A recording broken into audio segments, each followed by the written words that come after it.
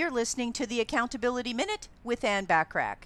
Today we're talking about step number 4 to effective communication that gets results, which is to learn how to use tone and body language together. In working to improve your own communication, beware of a defensive posture or negative voice inflection. Once a person goes on the defensive, the conversation tends to spiral into oblivion. Make sure that you use a friendly and welcoming posture with open arms and, of course, a nice smile. If you sense yourself taking on defensive gestures or even resorting to a defensive tone, perhaps provoked by the other person, then eliminate those telling signs.